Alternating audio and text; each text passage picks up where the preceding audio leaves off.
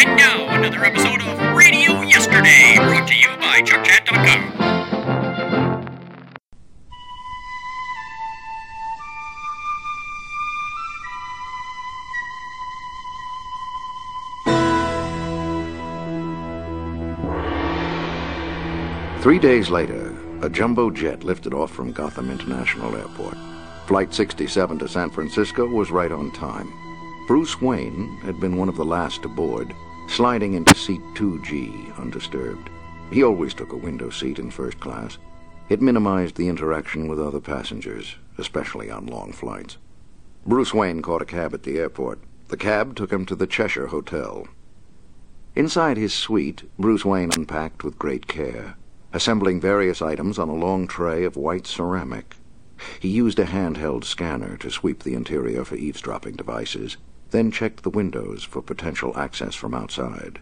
It was 40 minutes before Bruce Wayne picked up the tray and walked into the bathroom. In another 40 minutes, another man walked out. The other man was older than Bruce Wayne, heavier too. His hair was slicked back from his forehead, revealing a jagged scar on his right temple. His brown eyes were set in a round, almost oriental face. The man replaced the tray inside his alligator suitcase and twirled the combination lock tumblers after he snapped it shut. Then he picked up the receiver and punched a number into the keypad. "Safe house," a voice answered. "Could I speak to Deadly Dave?" the man asked. "Who should I say is calling?" "Big Jack Hollister," the man in the hotel said. In less than a minute, a man's voice came on the line. "This is Dave," he said. "Big Jack Hollister, I understand you're expecting my call." "I might be. Who gave you that understanding?" "Victor C." "Good enough. What can I do for you?" "I need some of your time, that's all." "Do you know the Lavender Dragon?" "I can find it." "Any time after 10 tonight, just ask for me at the bar." The man who called himself Big Jack Hollister flagged down a cab. When it pulled to the curb, he climbed into the back seat. "Do you know where the Lavender Dragon is?" he asked the driver. "Yeah, sure. But look, it ain't none of my business, but that joint is only for—" "You're right," Big Jack said in a flinty voice. "It ain't none of your business." The man who called himself Big Jack entered the club. He carefully worked his way through a maze of mostly male bodies, not responding to offers to buy him a drink. When he reached his destination, he waited calmly until a man wearing a bright yellow T-shirt and a leather apron leaned on the bar and asked, "What'll it be?" "Deadly Dave. He's expecting me. Name's Big Jack." "Well, I can see that," the bartender said. He winked at Big Jack. "Last booth on the right." Big Jack walked over to the booth. It was occupied by one man, a man with delicate features and hard eyes. He stood as Big Jack approached. The two men shook hands wordlessly. In response to a wave of Dave's hand, the other man sat down. "Tell me what you need." Matching the other man's "let's get down to it" tone, Big Jack asked, "You know about a man named Draco? He lives on a yacht in the Dragonfire Marina over on—" "Yeah, I know him," Dave replied, his voice thick with contempt. "I know his name and I know his game." "Is it true he sets up kiddie sex tours to Udon Kai?" "Sure, it's true. Why do you think he named his yacht the Lollipop? He's not only sleaze, he's proud of it." "Do you know a man named William X. Malady?" "Yeah, I never heard of him." "You know anybody who has actually gone on one of those sex tours?" "I know of such people." "Meaning?" Dave leaned forward. "Meaning that people who have sex with children are degenerate scum, okay? Meaning that there's nothing homosexual about men having sex with boys. Meaning that those filthy pedophiles are always trying to throw in with us, always trying to make it an issue of sexual liberation instead of what it really is." "Which is?" "A crime," Dave said flatly. "A despicable crime. If you know Victor C., you know how we feel about it." "I need to go over there," the man who called himself Big Jack said quietly. "What can you tell me about the operation?" "They screen real carefully," Dave replied. "If you get past that, whatever you can pay for, you get." "How much?" "Depends on what you want." If all you want is to buy a ticket to pedophile paradise, you can do it for around 10 grand, everything included." "What's everything?" "Well, not what you think," Dave answered. "It just means a round-trip ticket and 4 nights at a hotel. Anything extra, you have to find for yourself. Or you can have it all brought to you. That's 25 and up, depending on what you want to do." "With a child?" "Yes, with a child. What do you think we're talking about here, Club Med?" "Sorry, I didn't mean to offend. It just seems so impossible to me." "Well, that's their camouflage," Dave replied, "and it works pretty good.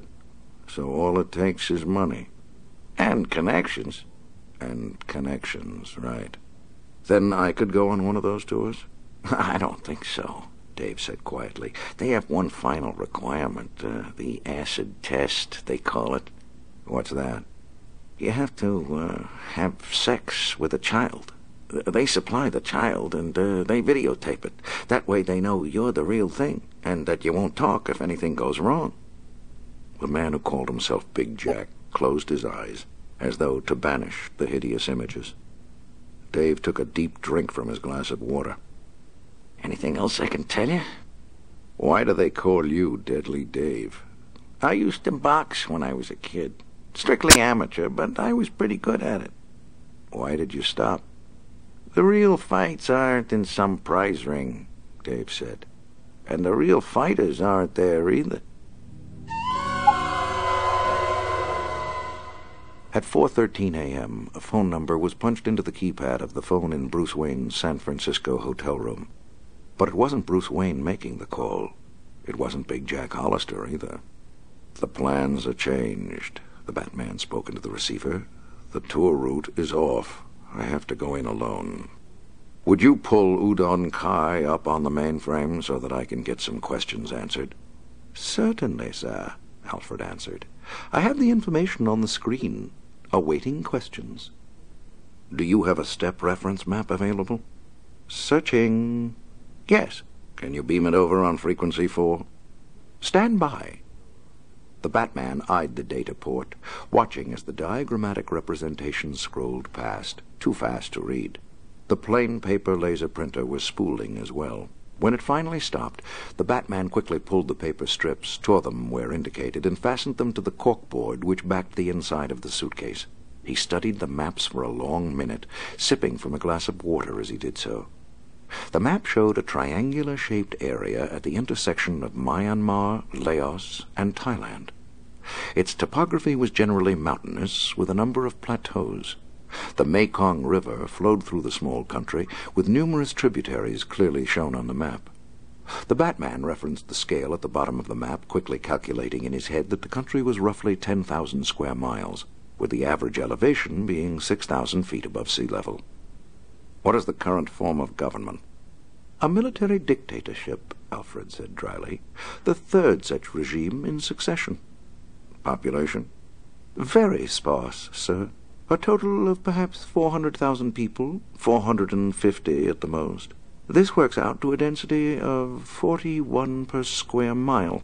That is an average, of course. It varies from a low of 11 in the highlands to a high of 6,500 in the capital." "Which is?" "Mai Nao, located within a short drive from the airport. Population is approximately 250,000. "What else?" "As you can see from the map, it is landlocked. There are access roads all across 3 borders, but no information on such roads can be considered secure." "Because?" "Guerrilla activity. The area is almost permanently unstable. The safest entry point is General Polsan-Ro Airport. This is an ultramodern facility which can accommodate aircraft of any size, up to and including the SST and long-range fighter bombers." "How does the country maintain itself?" "Not very well, sir. Per capita income is less than $150 per year. They import almost everything." "What do they grow there?" "Udon Kai has significant crops of coffee, tobacco, and rice, with lesser amounts of cotton. There are tin deposits and some jade as well, and, of course, poppies." "For opium?" "Yes, sir. Next to tourism, opium is the country's biggest cash producer. When the tourism file is opened, the computer says, "I know what it says about that," the Batman said softly. "Very well, sir. Will there be anything else?" "Yes. What can you tell me about the government?" "In conventional Western terms, there isn't much to speak of. The current dictator is one General Lin Fa Num. There is a large standing army of almost 20,000. All their wars are either internal or near their borders, mostly with drug lords. There had been a tacit agreement between the government and various warlords to share in the opium profits, but once this became commonly known, foreign aid was drastically cut. Politically, there is complete press censorship. One television channel, one radio transmitter, one newspaper. The rebels occasionally broadcast on an outlaw radio band, but that is sporadic." "Who are the rebels?" "The official party line is that there are no rebels. All the attacks are attributed to communist forces from one of the surrounding countries.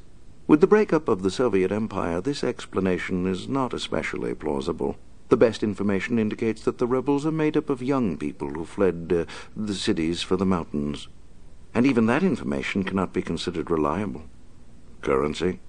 "The official unit is the klong. Exchange rate is 627 klong per U.S. dollar at close of business yesterday.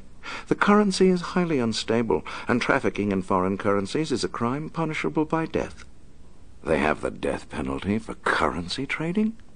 the Batman asked, a note of incredulousness in his voice. "They have the death penalty for 87 separate offenses," Alfred said quietly. "It is quite a popular governmental response in Udon Kai." "What is their language?" "Udon, the same as the country's name, is the dominant language for diplomatic purposes. French is taught in schools, but only the middle class can afford to send its children.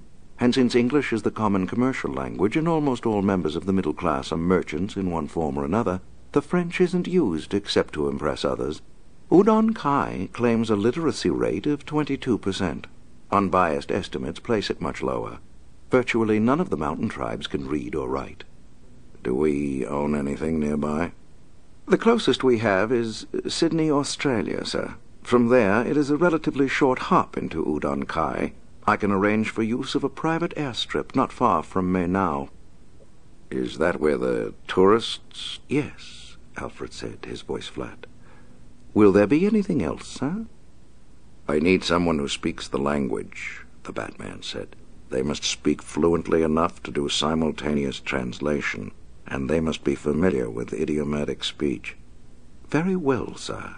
Contact me when you get to Sydney. I should have it all in place by then." "Thank you, old friend." "Good hunting, sir," Alfred said, a blood-thickened edge to his usually dry voice. Bruce Wayne boarded an international flight non-stop to Sydney, his Australian visa in his pocket. In the privacy of his seat, Bruce Wayne closed his eyes. But it was the Batman who slept. And it was the Batman who placed the Trans-Pacific call from Bruce Wayne's suite on the top floor of the Barrier Reef Hotel in Sydney. "Anything new?" he asked. "Draco's yacht left port 13 days ago," Alfred said. "According to our sources, he is headed for Udon Kai." "You have an ETA?" "Not a precise one, but he should be relatively close even as we speak. You have clearance to land at General Paul Sanro Airport tomorrow evening, any time between 2100 hours and midnight their time. Once you are airborne, signal me and I will transmit the landing coordinates. No flight plan need be filed." "Thank you, my friend. Anything else?" "Yes, sir. Your translator is in place. His name is Rama Bing. He will meet your plane and stay with you until your work is completed." "Will that day ever come?" the crime fighter asked the spirits. The answer did not comfort him. Big Jack Hollister piloted the rental car with the ease of a traffic veteran, despite the unfamiliarity of right-hand drive. He followed directions he had picked up in San Francisco, occasionally stopping the car for a visual check of his surroundings, and to be certain he wasn't followed. A leisurely 45-minute drive brought him to Bondi Beach, where Big Jack was expected. As he had been instructed to do, Hollister found a suitable spot. He opened the gym bag and spread out a khaki army blanket. Then he reached inside the bag and took out a small red cooler in the shape of a tool kit. Satisfied, Big Jack reclined on his back, eyes closed, his face tilted toward the sun as if to take advantage of a tanning opportunity. His highly trained senses combined to inform him of another's approach, but he remained passive until he heard, "Mr. Hollister, I presume." Hollister opened his eyes. He was looking up at a portly man dressed in a white suit with matching Panama hat. The man's skin was the color of old copper. He looked as sleek as a seal. His very presence exuded confidence. "Mind if I sit down?" he asked.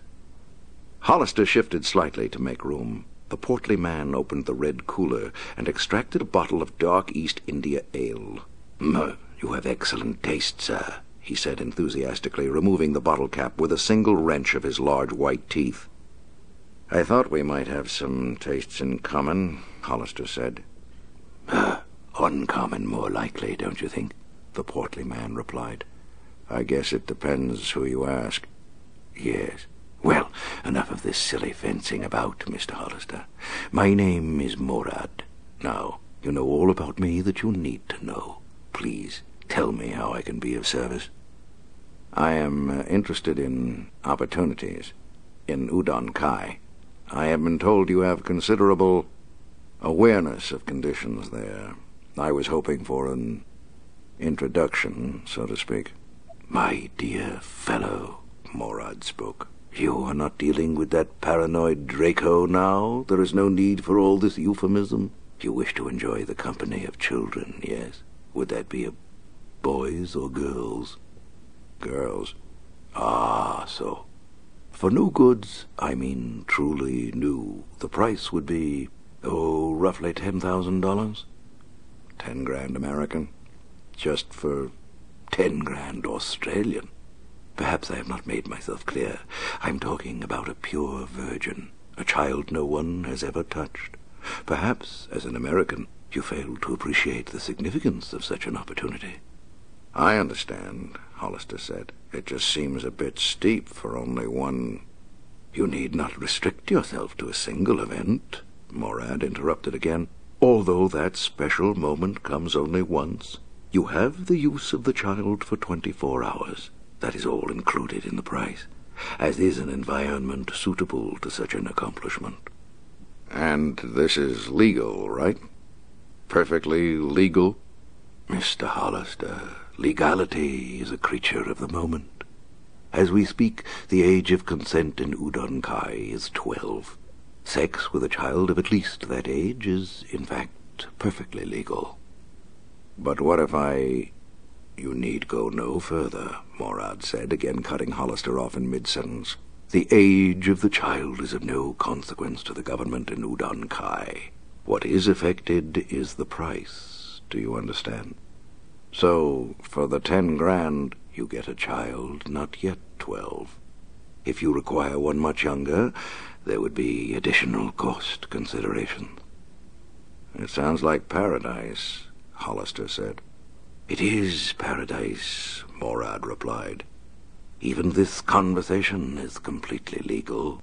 Even if you were an undercover agent," he began, looking directly into Hollister's eyes, "and even if you were to offer me money, and I were to accept it, no crime would have been committed."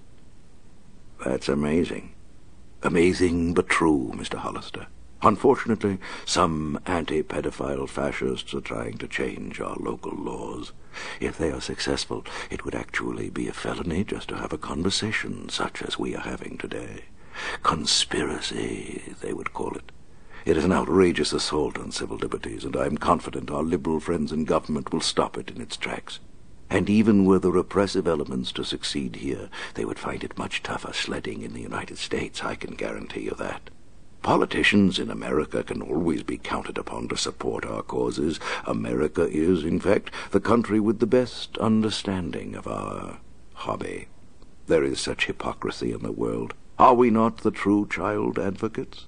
After all, what good is the child's right to say no to sex without the equal right to say yes?" Morad mopped his brow with a large black silk handkerchief. "But enough of this doom and gloom, my friend. We must live in the moment, and for the precious moment you contemplate, shall we say 10,000? Hollister handed over the money. In return, he received an address in Udon Kai. "Ask for Bat Po," Morad told him, "and give him this card." Hollister took the piece of white pasteboard he was handed. The same size as an ordinary business card, it had a large drawing of a black widow spider on one side, the trademark red-orange hourglass shining on the black sheen of the insect's underbelly. On the other side, Morad had hand-inscribed a series of pictographic characters. "This is all you need," he said. "Why a black widow?" Hollister asked. "Why not?" Morad replied. "But in fact, Mr. Hollister, that is our CHOP, the signature of our organization. It is recognized throughout Udon Kai. If you are there long enough, you will see it many times, in many places. No thanks are necessary, Mr. Hollister. I am happy to have been of service." The next night found a tiny jet cruising at 45,000 feet, well above any commercial aircraft. At the controls, the Batman checked the coordinates Alfred had beamed to him. He pulled the microphone close to his mouth, then used his right hand to tap in the codes to access the Batcave. "Yes, sir?" Alfred answered. "I'm on time," the Batman said, "and on target. And if I'm reading these coordinates properly together with the airport schematic, it appears as though I won't be landing on the runway at all. Is that your understanding as well?" "No, sir, it is not. Where you will be landing is an uncharted section of the airport, but it has plenty of runway. When you approach, signal Code 33 to the tower. They will not acknowledge, but a twin row of landing lights will appear to guide you down. And from there, Rama Bing will be waiting, sir, and he will have appropriate transport." "It sounds as if the airport has done this before." "All the time," Alfred answered. "It is their assumption that you intend some illicit activity. Perhaps that is why their special permit landing fee was $250,000 U.S. Wire transferred to an account in the Cayman Islands." "This Rama Bing, are you absolutely certain of his credentials?" "His credentials are impeccable, sir," Alfred replied. "He was thoroughly vetted by our people. In fact, he is wanted by General Num's government. A reward has been posted. Approximate value in U.S. currency is $2,000, a veritable fortune in that country." "What is he wanted for?" "Treason." The Batman didn't bother to ask if that crime carried the death penalty. "Signing off," he said, tilting the nose of the baby jet down to begin the long descent. As soon as the little jet touched down, it began to merge with the shadows at the end of the outlaw runway, its black and gray mottled paint blending perfectly. A slender young man with close-cropped black hair and unreadable eyes emerged from the surrounding underbrush and began to walk slowly toward the jet.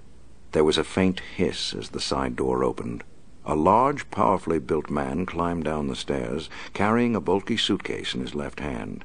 He marked the approach of the slender young man and walked deliberately toward him at a steady pace. When the two met, the young man extended his hand. "Rama Bing, at your service." "Big Jack Hollister," the other man responded. "Pleased to meet you, pal."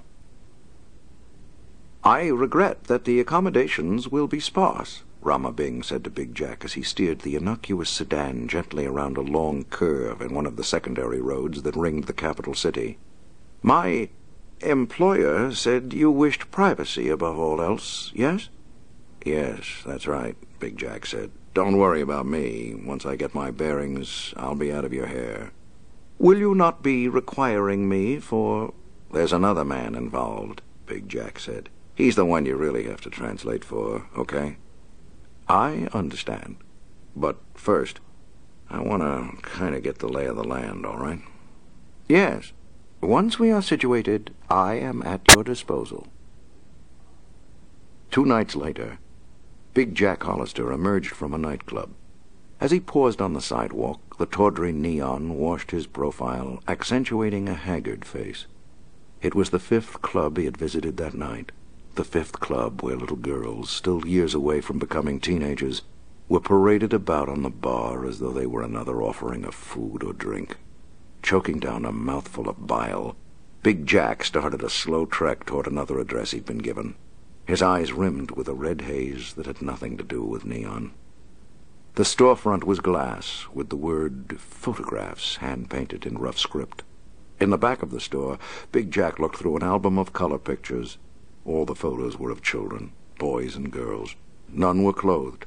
Several were engaged in sex acts, with adults, with each other, with animals. The proprietor pointed to each photograph in turn, quoting prices and services in passable English.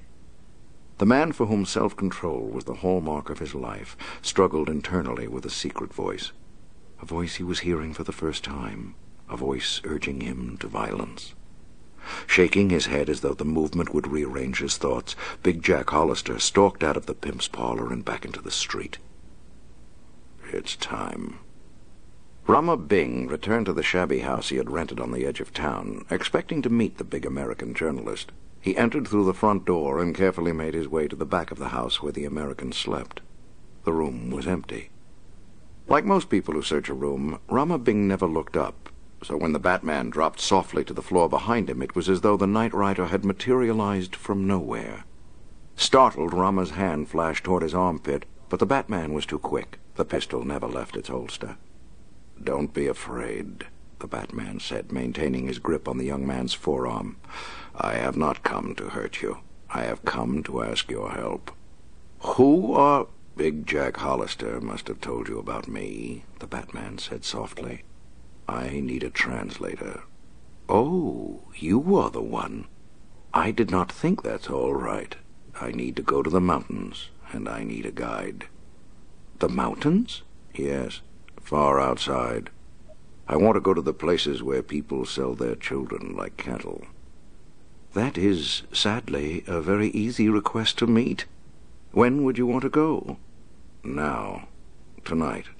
I need to have a base established before it gets light. But first, there is another place I want to visit."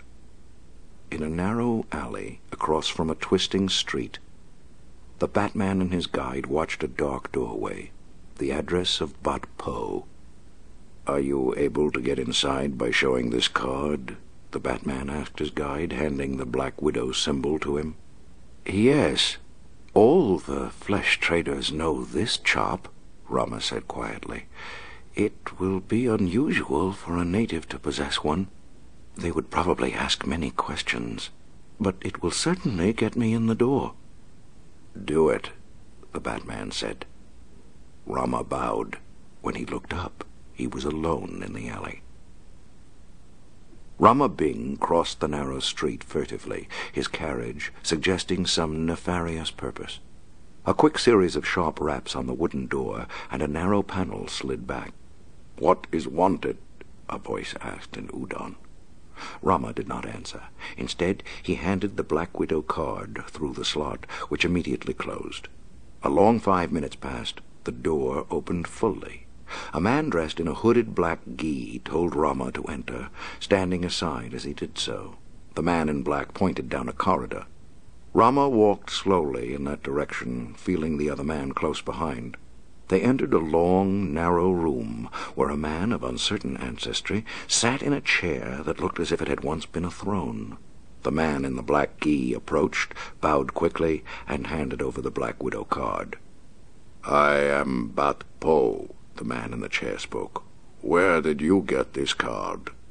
"From a white man.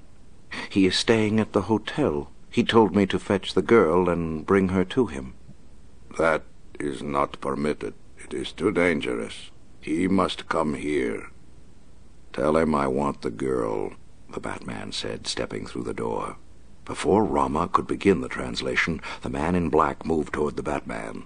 Up on his toes in a cat stance, the man in black circled slowly. The Batman stood immobile, as patient as stone. With a sharp cry, the man in black ran forward and leaped into the air, turning at an impossible angle to fire a 2-footed strike at the Batman's midsection. The masked man slipped the strike and struck at the exposed inner thigh of his adversary as he flew by. The blow so paralyzed the man in the black gi that he could not control his body. His head struck the polished wooden floor with that crackle-crunch sound that always foretells a fractured skull. "Tell him." Rama spoke in Udon, listening to the response from Bat Po, then said, "He says there are no girls here. You have made a mistake. He is very sorry." "Translate simultaneously," the Batman said in a harsh voice. Direct. None of this he said, she said. Understand? Rama bowed, waiting. "Give me the girl. I will not ask again," the Batman said. "I have no girl here, sir," Rama said, translating the hurried, frightened speech of Bot Po. The Batman strode toward the massive wood desk next to Bot Po's throne. His gloved hand flashed. The desk splintered as though it were balsa instead of teak. Bot Po's scream was instantly silenced as the Batman grasped his throat. "Your larynx is next." Bot Po's face turned a sickly greenish color. His legs trembled uncontrollably. He spoke for almost a minute before he stopped, his hands clasped together in a prayerful gesture. "Upstairs!" The Batman grasped a nerve cluster in Bot Po's throat, and the pimp collapsed, falling face forward onto the remains of the smashed desk. Rama led the way up a narrow staircase, the Batman right behind. The only light was a fat candle at the end of the hall. In the last room they found the girl. She looked to be 8 or 9 years old, dressed in a pure white silk shift, her hair combed until it was glossy. Everything about her was bright and shining, except her eyes. They were glazed and vacant. "She must have fought hard," Rama said. "They had to drug her." "Pick her up and follow me," the Batman said. "Bot Po may have more men downstairs." "I hope so," the Batman said, his voice as merciless as a panther's. "It seems destined," Rama said to the Batman. They were in Rama's car heading out of the city. "You asked to go where the children are sold, and now we are taking one of the children back. I believe it is a sign, but I say to you, with all respect, you should not return this child to her family." "Why not?" "Because they sold her. They do not admit that, of course. To save face, they always say that the child is going to the city to work and will send money home. The child buyers, they pay cash, and they say the child must work enough to earn that cash. The child cannot go home until this is done." "Is it ever done?" "No." "Perhaps you are right. Let us get into the mountains first, then we will decide." "As you say, warrior. We will be in the mountains in 3 hours." The morning sun broke over the mountain range, slanting across the rocky plateau below, the harsh rays emphasizing the barren ground. The Batman's eyes followed the sun, scanning the arid terrain, watching with the natural patience of the hunter. He was standing just inside the entrance to a cave, as invisible within the shadow as the air itself. "Warrior, tell me, will the girl recover?"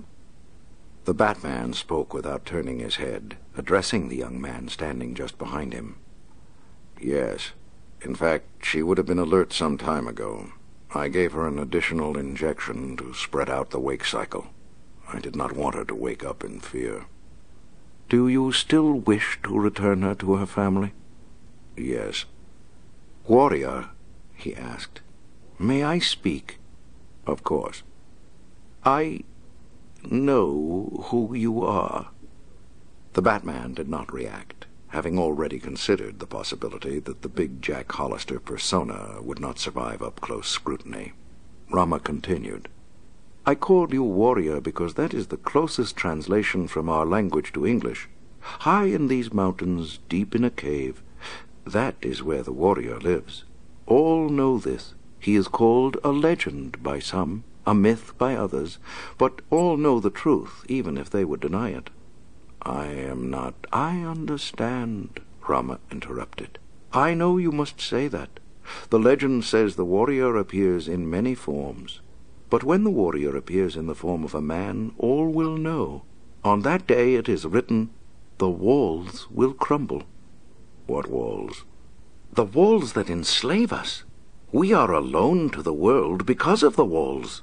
If the walls crack, people will see inside, and then there will be the chance to fight for our freedom." "You sound like a revolutionary," the Batman said. "I hope I do. I pray I am. Only a revolution will save the children of Udon Kai." By late afternoon, the little girl was awake and alert. Rama gently fed her sips of a clear broth the Batman had brewed, a special mixture of nutrients designed to quickly convert to energy under conditions of internal stress. Initially frightened, the child finally allowed herself to be soothed. As darkness descended over the mountains, she fell into a blissfully dreamless sleep. The Batman and Rama were on either side of a solar-powered heating element the Batman had assembled from his vast store of survival equipment. Easily recharged in each day's bright sunlight, the heating element produced no light, but it threw off enough BTUs to warm the entire cave. The men were seated in the lotus position, each alone with his thoughts. Finally, the Batman spoke. "When you spoke of walls that enslave your people, there was an air of bitterness in your voice that seemed directed at the outside world. Is that true?" "Yes, warrior, that is true. It is both terrible and true." "Will you explain?" "The children of this country, where are their advocates? Where are all the people outraged around the world? There are many myths which leave evil in their wake, is that not so?" "It is so." "Yes, there is a myth that a powder made from the horn of a rhino is an aphrodisiac. That myth is under a powerful attack. Environmentalists all over the world want to save the rhino, so they make it illegal to traffic in rhino horn. They shoot poachers on sight, and they have a huge media campaign to explain that the rhino horn does not help a man with his potency. This does not stop all of it, but it stops a great deal." "Why does that disturb you?" the Batman asked. "There are other myths. A myth that sex with a little girl will restore sexual prowess. A myth that sex with a little boy is safe because you cannot get AIDS from a child." "But those myths are not—" "Not what, warrior? Not true? What is true is what people believe. Where is the public relations campaign to attack those myths? Where are the laws that protect the children? Why should it be that men of evil can plot to come here and rape our children, and that this is not a crime in their home country?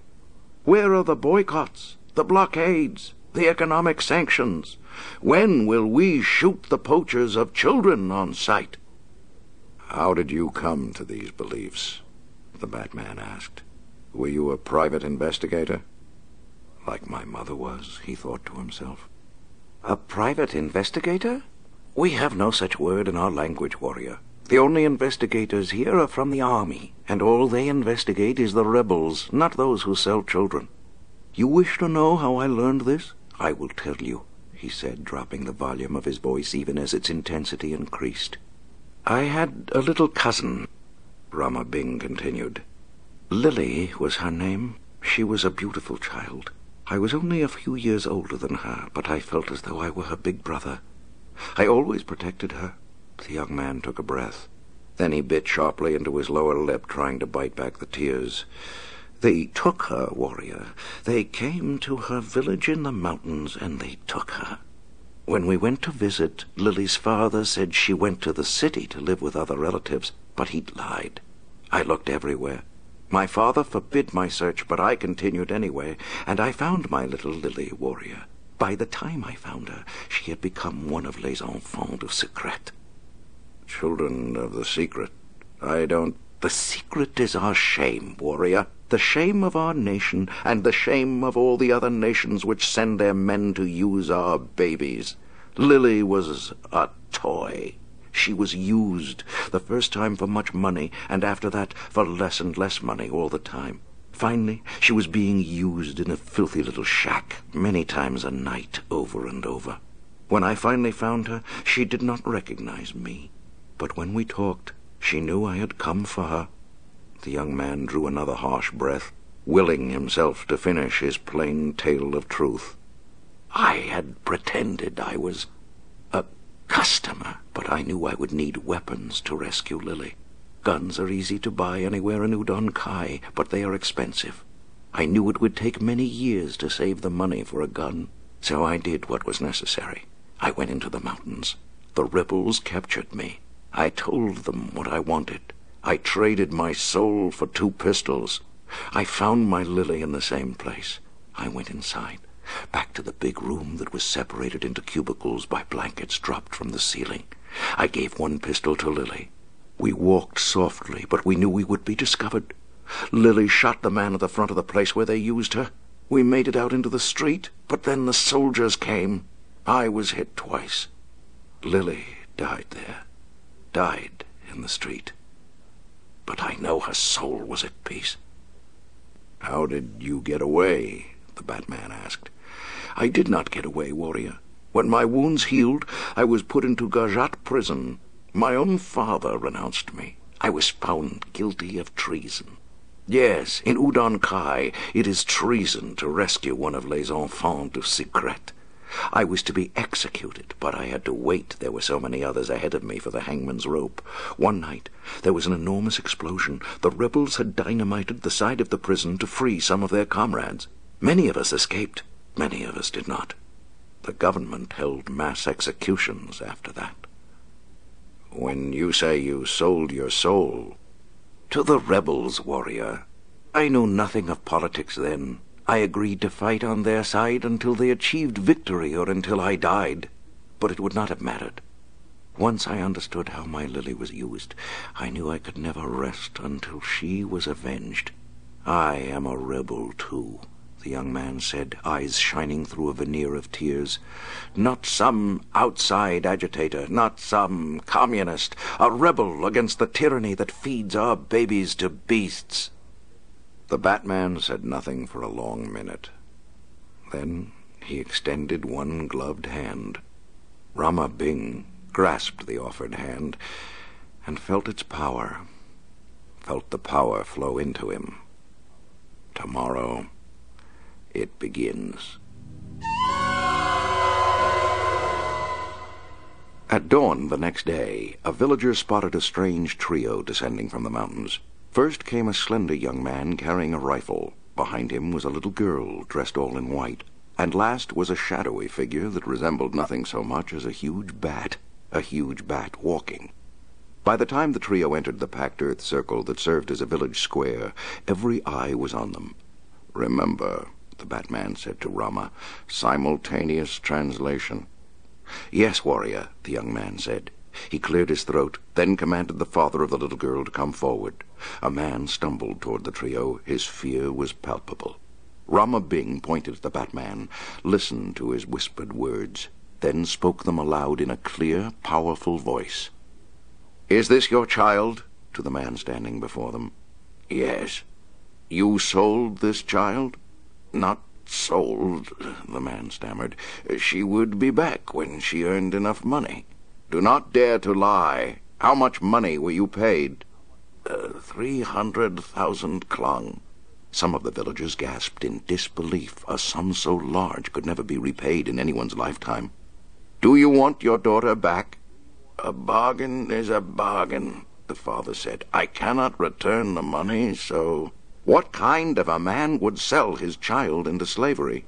The father kept his head bowed, not answering.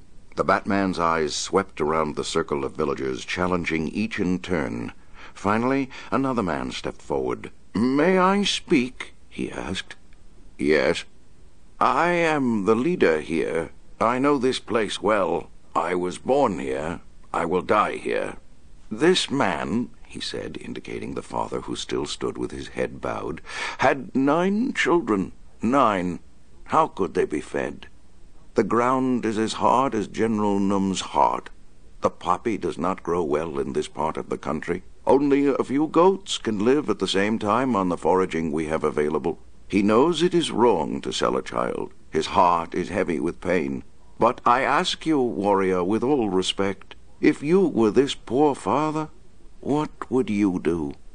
The Batman stood silent, feeling the words more than hearing them.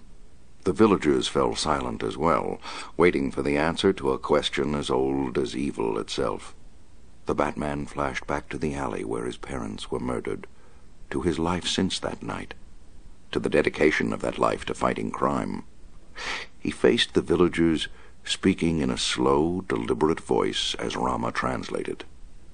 "I would not feed my children with the blood of one of their sisters or brothers. If I were to stand where you have stood, I would steal." A hush fell over the village. Then the leader spoke up. "Warrior, Out here, there is nothing to steal. There is no money here. What would you have us do then?" "Those who buy your children have money," the Batman said. "And you know where to find them." By nightfall, the trio was deep into the mountains. The little girl had fallen asleep, her arms wrapped around the Batman's neck. He cradled the child easily with one hand, walking cat-footed over the broken terrain. After another hour, Rama Bing halted. "We are close now, warrior. I cannot know how my people will react when I speak to them. It would be a tragedy if they were to attack you, for I know you cannot be defeated. It is better that you follow me in the sky. If they agree to help, you will know. If not, you must return to the city. I will try and get back there as soon as possible." "Thank you," the Batman said. "It is my honor," the young man replied. The Batman handed the sleeping child to Rama Bing. Then he turned with a swirl of his cape and melted into the night. Rama Bing gently roused the little girl. "Wake up, little sister," he said. "We have to walk now. Not too far, all right?" Rama Bing gently picked up the child, held her for a moment, then put her on her feet. The little girl looked up at Rama Bing, her dark eyes as deep and luminescent as a mountain pool. She bowed slightly, then held out her hand. Rama Bing accepted the child's hand as he would a sacred trust. Together, they started to walk.